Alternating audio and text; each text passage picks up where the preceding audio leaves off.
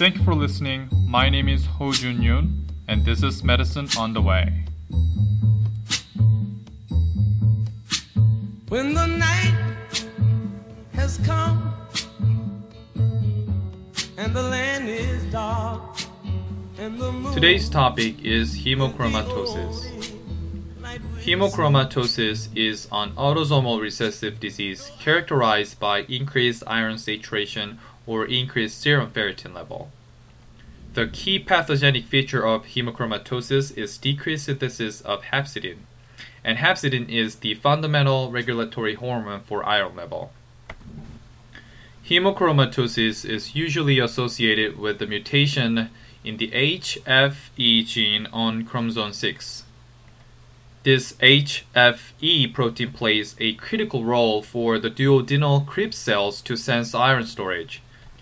Therefore, increased HFE protein production results in increased iron absorption from the duodenum. The C2A2Y mutation is another pathogenic feature of hemochromatosis. About 85% are homozygous for C2A2Y mutation. The gene mutation and hemochromatosis are uncommon in blacks and Asian American population. A small portion of hemochromatosis, or less than 2%, is associated with H63D mutation. This is especially true for those who are compound heterozygous for C2A2Y and H63D. Cirrhosis is more likely to develop in affected persons who drink alcohol excessively or have obesity-related hepatic steatosis. Those who are not homozygous, so heterozygous, do not develop cirrhosis in the absence of associated disorders such as viral hepatitis or NAFLD. Clinical findings are dependent on where the iron is accumulated. So the accumulated iron is presented as hemosiderin in the liver, pancreas, heart, adrenals, testes, pituitary glands, kidneys, in the form of hepatic or pancreatic insufficiency, cardiomegaly, with or without heart failure, hypogonadism, arthropathy, diabetes, and erectile dysfunction.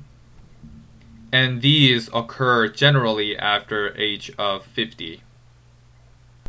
One interesting fact is that C2A2Y homozygotes are particularly associated with an increased prevalence of liver disease.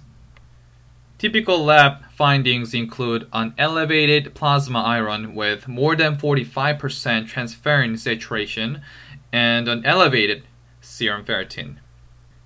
However, this can be normal sometimes.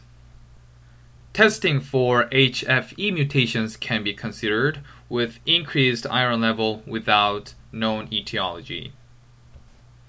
Interestingly, in persons with an elevated serum ferritin, the likelihood of detecting C2A2Y homozygosity decreases with increasing ALT and AST levels, which are likely to reflect hepatic inflammation and secondary iron overload. For those who are homozygous for C2A2Y, liver biopsy is indicated to determine the presence of cirrhosis.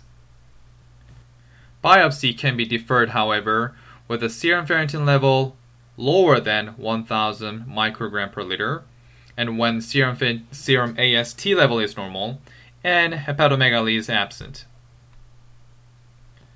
The combination of a serum ferritin level more than 1,000 and a serum hyaluronic acid level more than 46.5 microgram per liter has been reported to identify all patients with cirrhosis, with a high specificity. Liver biopsy is also indicated when iron overload is suspected, even when the patient is not homozygous for C2A2Y. So the case when the patient is heterozygous for C2A2 can be included. The liver biopsy of hemochromatosis typically shows iron deposit in hepatocytes and in bile ducts.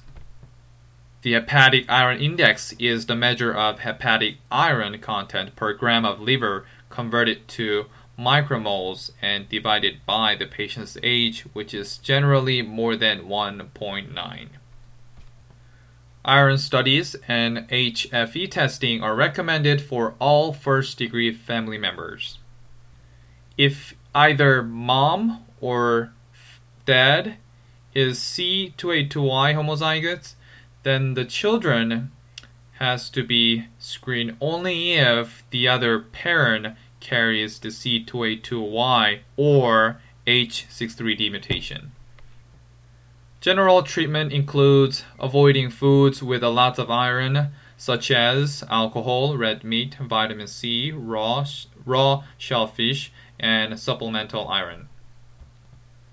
Weekly phlebotomies are indicated if your patient is symptomatic or serum ferritin level is greater than 1,000, and you're going to draw 1 to 2 units, which is equivalent to 250 to 500 milliliter of blood containing about 250 milligram of iron.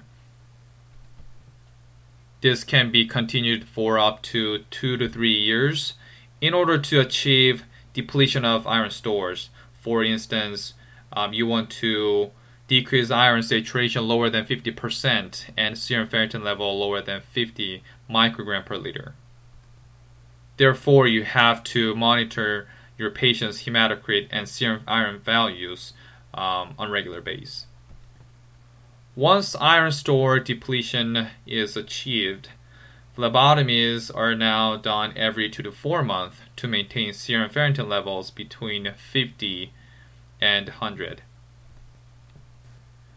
You can also consider proton pump inhibitors because it reduces intestinal iron absorption and it seems to decrease the volume of the blood to be drawn. Deferoxamine is a chelating agent and is indicated for those with anemia or secondary iron overload due to thalassemia who cannot tolerate phlebotomies. By the way, what is chelation? Chelation is a way of ions and molecules to bind metal ions.